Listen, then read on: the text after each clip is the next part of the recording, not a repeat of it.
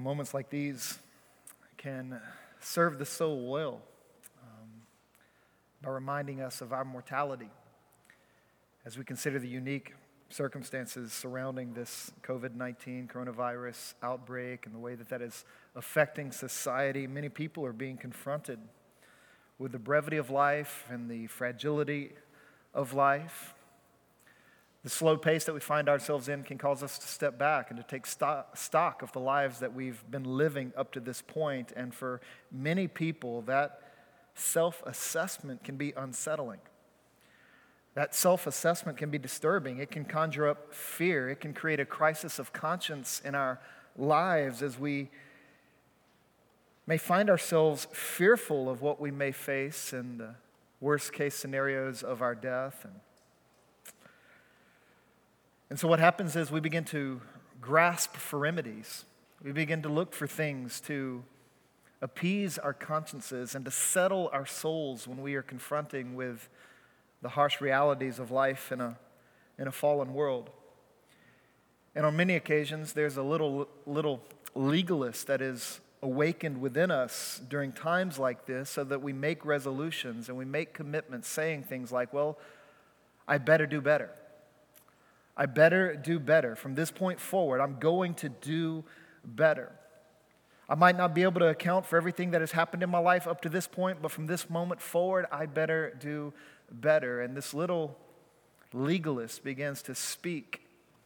This little legalist begins to convince our conscience that we can make things right on our own. Years ago, I remember reading an interview with David Letterman where he was asked about his performance. Each time he took the stage to record The Tonight Show, he was asked what kind of drove him, what drove his performance night in and night out, and this is what he shared in response. What drives your performance night in and night out? What motivates you to go out on stage and perform your show? He said, well, every night you're trying to prove your self-worth. It's like meeting your girlfriend's family for the first time. You want to be the absolute best, wittiest, smartest, most charming, best-smelling version of yourself. If I can make people enjoy the experience and have a higher regard for me when I'm finished, it makes me feel like an entire person. If I come short of that, I'm not happy. How things go for me every night is how I feel about myself for the next 24 hours. Because I'm not playing a character. I'm trying to give you the best version of myself. Many of us view life as a stage. And life is a stage upon which we are to present the best versions of ourselves. But if we're honest with ourselves, we're not doing a very good job. And it is a defeating way to live, thinking we must prove ourselves to other people, and definitely defeating when we think we must prove ourselves to the God who created us, to the God who loves us enough to send his son Jesus to die for us. And so what I want to do this morning, and as we study the scriptures today, is I want to show you how the gospel silences that little legalist that may be popping up in your heart as you step into this unique stretch of life. I don't want us to be like Brett Favre, who once said, you are only as good as your last pass. I don't want you to live your life under the fear and the tyranny of a conscience at crisis because you do not know what the gospel is for you and what Jesus wants to do for you. And so if you have your Bibles, open up to Acts chapter 15. We've been journeying through the book of Acts in our church throughout most of the year. And today's the day we get to return to Acts chapter 15 and look at a passage that shows how the gospel conquers legalism, how the gospel overcomes the crisis of conscience that some of you may be experiencing right now in your lives. This chapter is key to the book of Acts. It occupies quite literally a central position. It is kind of at the heart, at the core of this book. And what's happening in the passage that you've just heard read is that there's a debate going on between the relationship between the gospel and God's law. This moment takes place about 7 to 10 years after the gospel reached a man named Cornelius. And Peter shared the gospel with a group of non-Jewish people, and they believed the gospel. They received the Spirit. Their lives were transformed. This is about 7 to 10 years after that moment. And in between that time, Paul and Barnabas started going to other contexts that were predominantly Gentile and not necessarily Jewish. And they were sharing the gospel, and they were seeing many people come to faith. And so they returned to the church in Jerusalem, and they began to have a meeting to celebrate and to talk about what God had been doing. But there were some people in the first church, there were some people who were there in that moment, and they weren't excited. They weren't happy about what they were hearing, and quite frankly, it's because they were too legalistic. They were too legalistic to celebrate the advancement of the gospel. Legalism robs us of so much. Robs us of so much joy, so much life. Legalism keeps us from seeing the beauty of God's activity in the world around us. And this is certainly true for some of those who are engaging this debate against Paul and Barnabas. Look at verses 4 and 5. It says, when they arrived at Jerusalem, they were welcomed by the church and the apostles and the elders. And they reported all that God had done with them. But some of the believers who belonged to the party of the Pharisees stood up and said, it is necessary to circumcise them and to command them to keep the law of Moses. Now, legalism is a subtle dynamic of the human heart. It's subtle because it often arises from within. You see in this moment, the legalism rising from within the church, verse 5, clearly states that this opposing party were believers. These were men and women who trusted in the gospel, who believed that Jesus was the Messiah, but yet here they are saying that it is necessary to circumcise those who are not Jewish, but are coming to believe that Jesus is the Messiah. Most of the Christians in the first century or in the first church were Jewish, and one of the primary marks of their faith, of their relationship with God, was circumcision, and that practice and that priority dates all the way back to Abraham. So this was a long-standing conviction and practice in the history of Israel and the history of God's people. And now they're hearing about non-Jewish people stepping into the kingdom of God, and they're not on board with it because those non-Jewish people hadn't been circumcised. And so they're imposing this strict rule and this strict regulation upon this new batch of Christians, this new group of people who are coming to trust in Christ. Now, legalism is subtle because it often arises from within. In this instance, it's rising from within the church. But I want you to consider today how it's often arising from within your own heart. It arises within your own heart where you are not convinced that Jesus is enough for you in every moment of every day. You take stock of your life and you find holes, you find shortcomings, and you think you must fill those holes and make up for those shortcomings by how well you resolve to live the Christian life or to perform a moral life or to engage in religious activity. And you have this little legalist lurking within your heart who speaks up in those moments, convincing you that Jesus isn't enough for you. This is essentially the conversation that they were having in Acts. One of the ways that this shows up in your life, perhaps if you're not a Christian, if you're not a believer in Jesus right now, maybe you are convinced that before you become a Christian, you must first get your act together. That you must first kind of clean yourself up. And if you can get rid of some of those unholy habits that have accumulated in your heart and in your mind and in your life up to this point in your life, you think you must take care of those before coming to Jesus or before getting involved in what Jesus is doing through his people in the church. And that's a lie. You do not have to get your act together before coming to faith in Jesus. You come to faith in Jesus, and by his grace, through the power of his Spirit, he works changes in you from the inside out. He cleans your life up in the deep places of your soul, in the deep places of your heart. So legalism is subtle because it often arises from within, and we want to silence those tendencies and those voices that pop up. But legalism is also subtle. It's subtle because it oftentimes affirms Jesus. And there are many people who are driven by a legalistic spirit who speak well of Jesus, who affirm Jesus. Understand that in this moment, this group of people who were opposing Paul and Barnabas and were debating in this moment, they affirmed Jesus. They did not deny him. They did not reject Jesus. They believed Jesus was the Messiah. But it seems they communicated a message that suggested believing in Jesus, that Jesus died for sins was enough to kind of get your foot into the door of God's kingdom. It can get the paperwork started on your adoption into his family.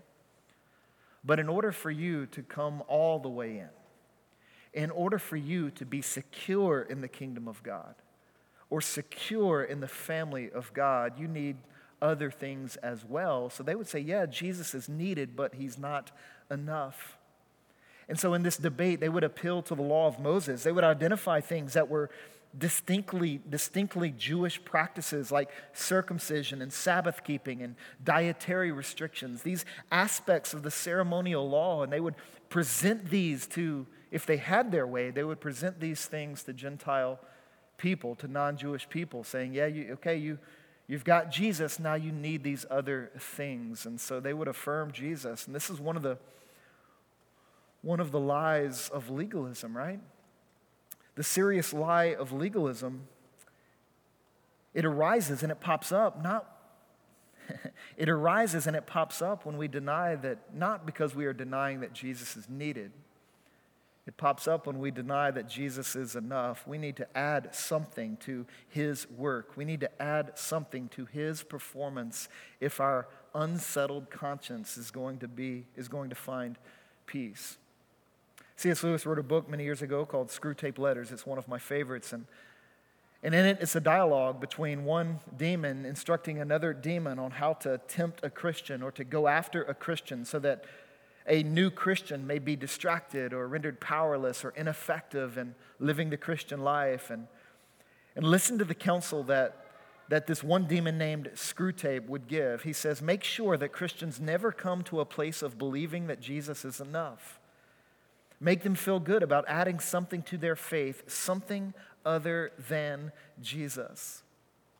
It was another writer who put it this way: those who are not secure in Christ, those who do not believe that Jesus is enough, they cast about for spiritual life preservers with which to support their confidence. They not only cling to shreds of ability they find in themselves, but they fix upon their race, their membership in a party, their familiar social and ecclesiastical patterns, and their culture as a means of self-recommendation. And these life preservers that we are grabbing, saying, yeah, we've got Jesus, but we need something else if we're really going to be at peace. If we're going to be assured of God's love and of God's affection and of God's acceptance of us. In Acts 15, they were trying to add things like circumcision. What is it that you're tempted to add? What life preserver are you grasping for because you are not convinced that Jesus is enough for you? It's moments like these, this unique stretch with all the chaos of our current society and all the things that we're seeing play out on the news and across the globe. It's moments like these that expose those life preservers, that show us what it is we're clinging to other than Jesus to find peace within and to discover a hope that can carry us through these moments, even through our death, if that were the case. Moments like these reveal those life preservers where we say, okay, my relationship with God is dependent upon Jesus plus my performance. And if I can get all of those variables right, then I will be saved, I will be at peace, I will be at rest, I will be with God forever. And it is this subtlety of legalism that we want to expose and we want to eradicate. And it's really when we begin to think about these things honestly that we find legalism to be quite laughable. That legalism is a laughable thing. If you drop down to verse 7, understand that Peter begins to remind the church at Jerusalem of what God did in Acts chapter 10.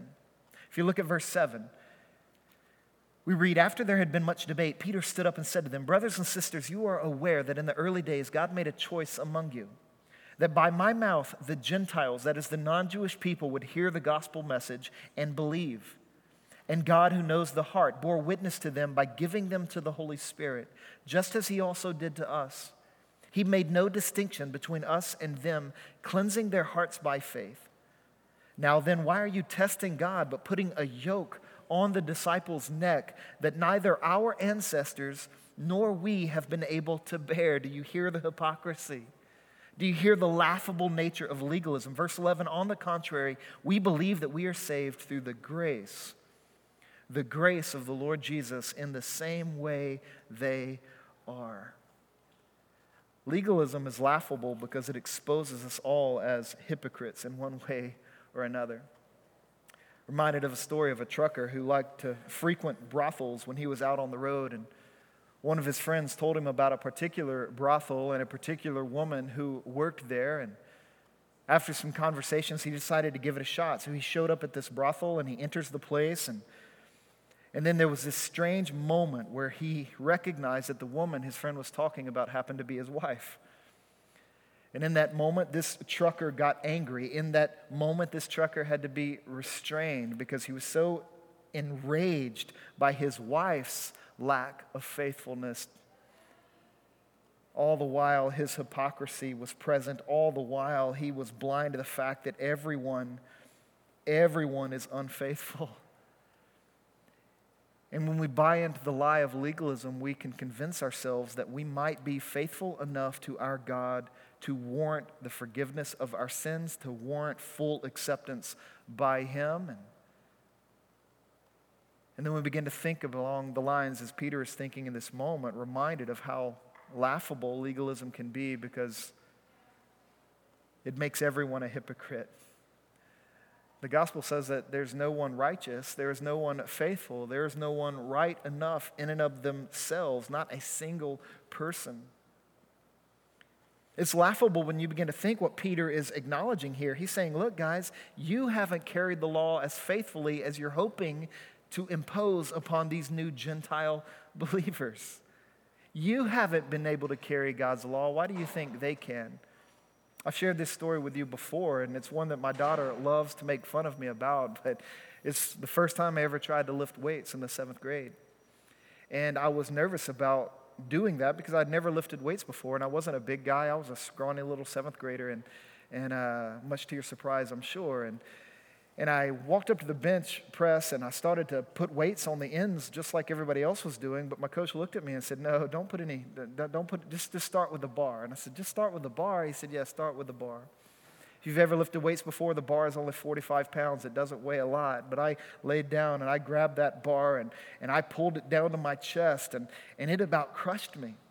I could not get it up. I could not lift it. I was too weak in that moment, and so I just start crying out for help, and then someone much stronger than me came and grabbed the bar, lifted it off my chest, and put it back on the rack. I've shared that story with my daughter, and it was a huge mistake because she now makes fun of me over and over and over again about it. But the reality is that God's law is too heavy for any person to carry. That God's law is too heavy for you to lift on your own. And the good news of the gospel is that God has sent someone in much stronger than you and much stronger than me to carry God's law for us. When Jesus stepped onto the scene and began to teach publicly, one of the first things he said was, I have not come to erase the law. I've not come to demolish the law. I've not come to say the law isn't worth anything. No, I've come to fulfill it. I've come to carry the law for my people so that all who trust in me would benefit from what I'm about to do by living a life of perfect obedience and dying on the cross so that our sins may be forgiven and rising from the grave victoriously so that people like you and me who are weak, who are frail, who are hypocritical, who cannot carry God's law forward, we might find life, we might find hope, we might find salvation. And so Peter exposes the hypocrisy of this moment, and his friend James agrees. He agrees with Peter. So in verse 13, James steps up and he begins to bring some clarity to this situation, and he quotes from the prophet Amos, and he reminds everyone there, hey, do you remember when the prophet Amos said that there's coming a day when God's going to rebuild his people? He's going to establish his people in a unique way in the world, that the gospel is going to cross every ethnic, linguistic culture in the world. And he begins to remind everyone of that. And he says, look, this is what's happening. This is the day that we are in now because the Messiah has come. The Messiah has risen. The Messiah has ascended. He's now reigning and ruling over all things. He's given us his Holy Spirit. And so he begins to remind everyone of these beautiful gospel realities. And he draws the conclusion, don't trouble the Gentiles by asking them or requiring them to conform to Jewish customs or to conform to the ceremonial aspects of the law that Jesus has fulfilled and that Jesus has carried. And in the conversation, he reminds everyone that salvation isn't a matter of people's performance, that salvation is a work of God's grace from first to last. And this is where we begin to see how legalism may be conquered, how your disturbed conscience may be settled, how peace may be provided to you even in days like these. We begin to find how legalism is conquerable as we consider the reality of the gospel. If you want peace in your conscience, if you want peace with your God, if you want peace with the life that you have lived up till now, knowing that Jesus provides forgiveness of all that has transpired, and if you want hope for the future life that you have in this world, would you consider taking the gospel in? That the way legalism is conquered is when you and I learn to take the gospel in by faith. This is what James and Peter are encouraging everyone to do in this moment. Earlier in verse 7, the noun for gospel is used. This gospel message, the story of Jesus' life and his death and his resurrection, the story of his ascension, the story of the giving of his Spirit, the story of his promised return, saying, take this story into your life. Believe it for yourself. What he's saying here is what I would like to say to you, is to take the gospel in, understanding that Christianity is a works-based religion. But it's not your works that it is based upon. Christianity, the gospel, salvation, is works-based, just not yours. The works that we trust in is the work of Jesus. And when you consider the life he lived and the death that he died, understand that his work is perfect. His work is complete. There is nothing to be added to it. There is nothing that can subtract from it. Our salvation, our peace, our hope, our life is dependent upon the works of someone, just not ours. It's dependent upon the works of Jesus. This is what the gospel message is. And so we want to take that gospel in. We want to believe that gospel and put our faith in this Jesus. But not only do we want to take this gospel in, we want to think this gospel through, because this passage does encourage us to think kind of the ramifications or the implications of the gospel through. And because one of the things that can happen, if you and I can somehow conquer legalism and silence the little legalist that lurks within, some of us might kind of draw a really bad conclusion about that, and we can say, okay, I'm no longer going to be legalistic about anything, and I'm just going to move to the other side of the room and jump into an equal and opposite extreme where I'm just engaged in a lot of reckless living, and this taking the gospel in isn't really affecting me in a discernible way because I'm just moving from one extreme of legalistic approaches to life to another extreme, which is more irreligious and reckless approaches to life, so that we live without concern for anything, for morality, for ethics, for others. And so James here in this moment, he dissuades the church, or he persuades the church from doing that by thinking the gospel through, saying, look, when you take this gospel in, it should lead you to live a more responsible life that shows care and concern for those around you. And what he begins to say when you look at verse 19, he's saying, I want you to consider the conscience of those around you. Don't use the gospel or grace as an excuse to tread upon the sensitivities of others. And so this is the counsel that they're being brought to from James and Peter and the Holy Spirit who's working among them. Notice verse 19.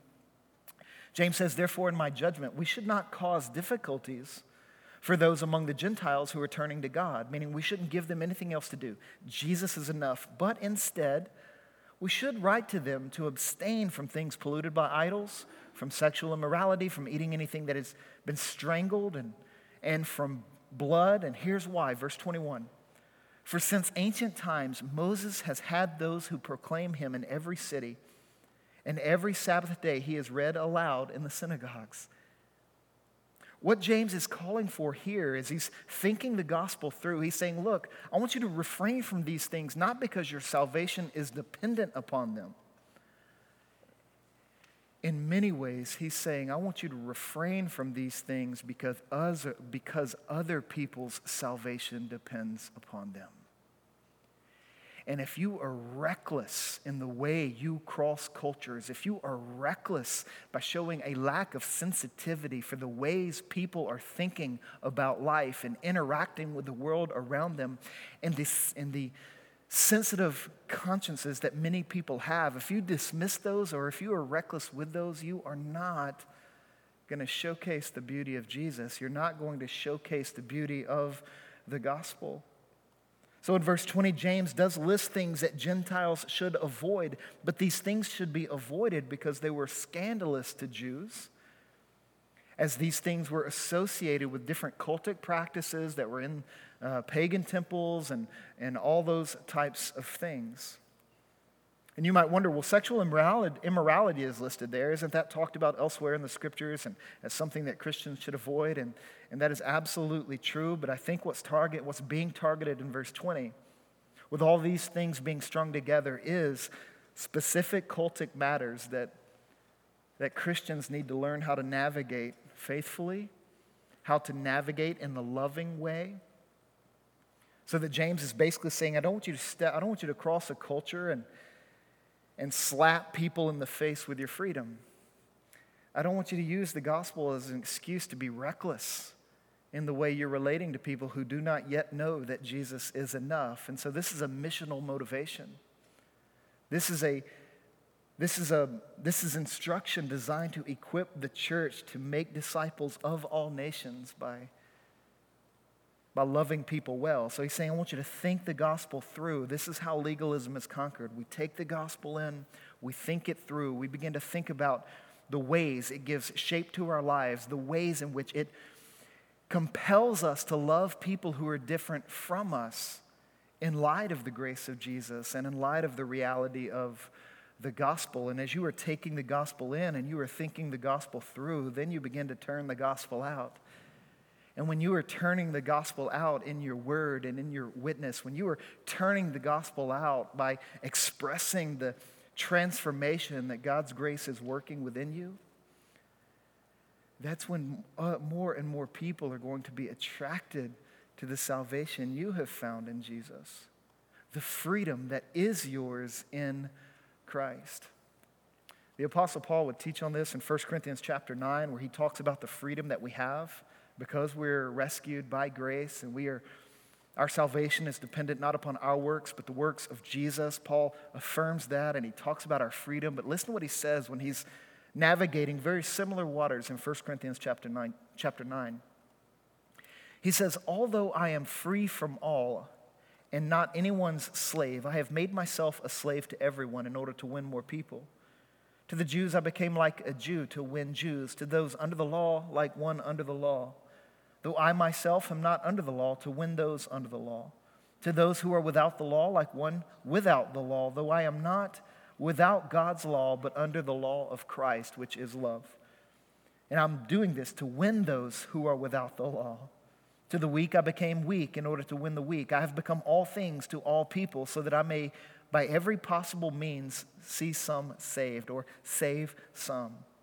Now I do all this because of the gospel so that I may share in its blessing. I do all of this because the gospel is giving shape to the life that I'm living and the way that I am approaching people in relationships. You know, as followers of Jesus, we have freedom in Christ. But one of the most important freedoms you are called to exercise as you follow Jesus is the freedom of self-restraint. It's the freedom of restraining yourself when you need to restrain yourself for the sake of other people's consciences, for the sake of other people's sensitivities. Yes, we are free in Christ. Yes, we are saved by grace. But this freedom we have and this grace that we've received is a grace that shapes our lives in loving directions. And we want to exercise the freedom of self-restraint every time we are called upon to do so that we might love people well, so that we might patiently shepherd people towards a clear understanding of what the gospel is and what the gospel means for them. So the way we conquer legalism and we silence that voice is by taking the gospel in, believing that Jesus' work is enough, thinking the gospel through, thinking deeply upon how the gospel changes the posture that we assume as we journey through this world. And then we conquer a legalistic spirit by turning the gospel out, by exercising our freedom, not in reckless ways, but in redeeming ways. That we would exercise the freedom of self-restraint that we have in Christ. Church, there are lots of people who live next to you and whom you will see over these next coming days who have sensitive consciences in all kinds of directions and they don't know what to do with them. And I want to encourage you, in light of the love that God has shown you in Christ, the patience He has given you, the forgiveness He has given you, the acceptance that He has extended to you, to engage those moments in ways that reflect that grace and advance that gospel. Take the gospel in, think the gospel through, and turn the gospel out. Be willing to give up what is permissible if it means that more people can come to faith in Jesus, if it means that more people can be introduced to the love of the Savior. Let's pray together. Heavenly Father, I want to pray that you would bring peace to any unsettled conscience in this moment. Pray that you would bring clarity to any confused mind as we think about the relationship between your gospel and your grace and the lives that we're living in this world. God, I pray that you would work within us in such a way that would cause us to become more others-oriented, especially in days like these, that we would orient ourselves towards the flourishing of those around us, that we would communicate the message that Jesus is enough for us in every moment of every day, and that we would encourage everyone around us with the fact that Jesus is enough for them too. God, I pray that you would crush the little legalist that is lurking within all of us. Would you silence that voice and carve it out of our souls so that the voice of your gospel, the voice of your grace, would loom loud and loom large in our lives as we journey through the world that is, en route to the world that is to come. God, we ask and we pray this all in Jesus' name.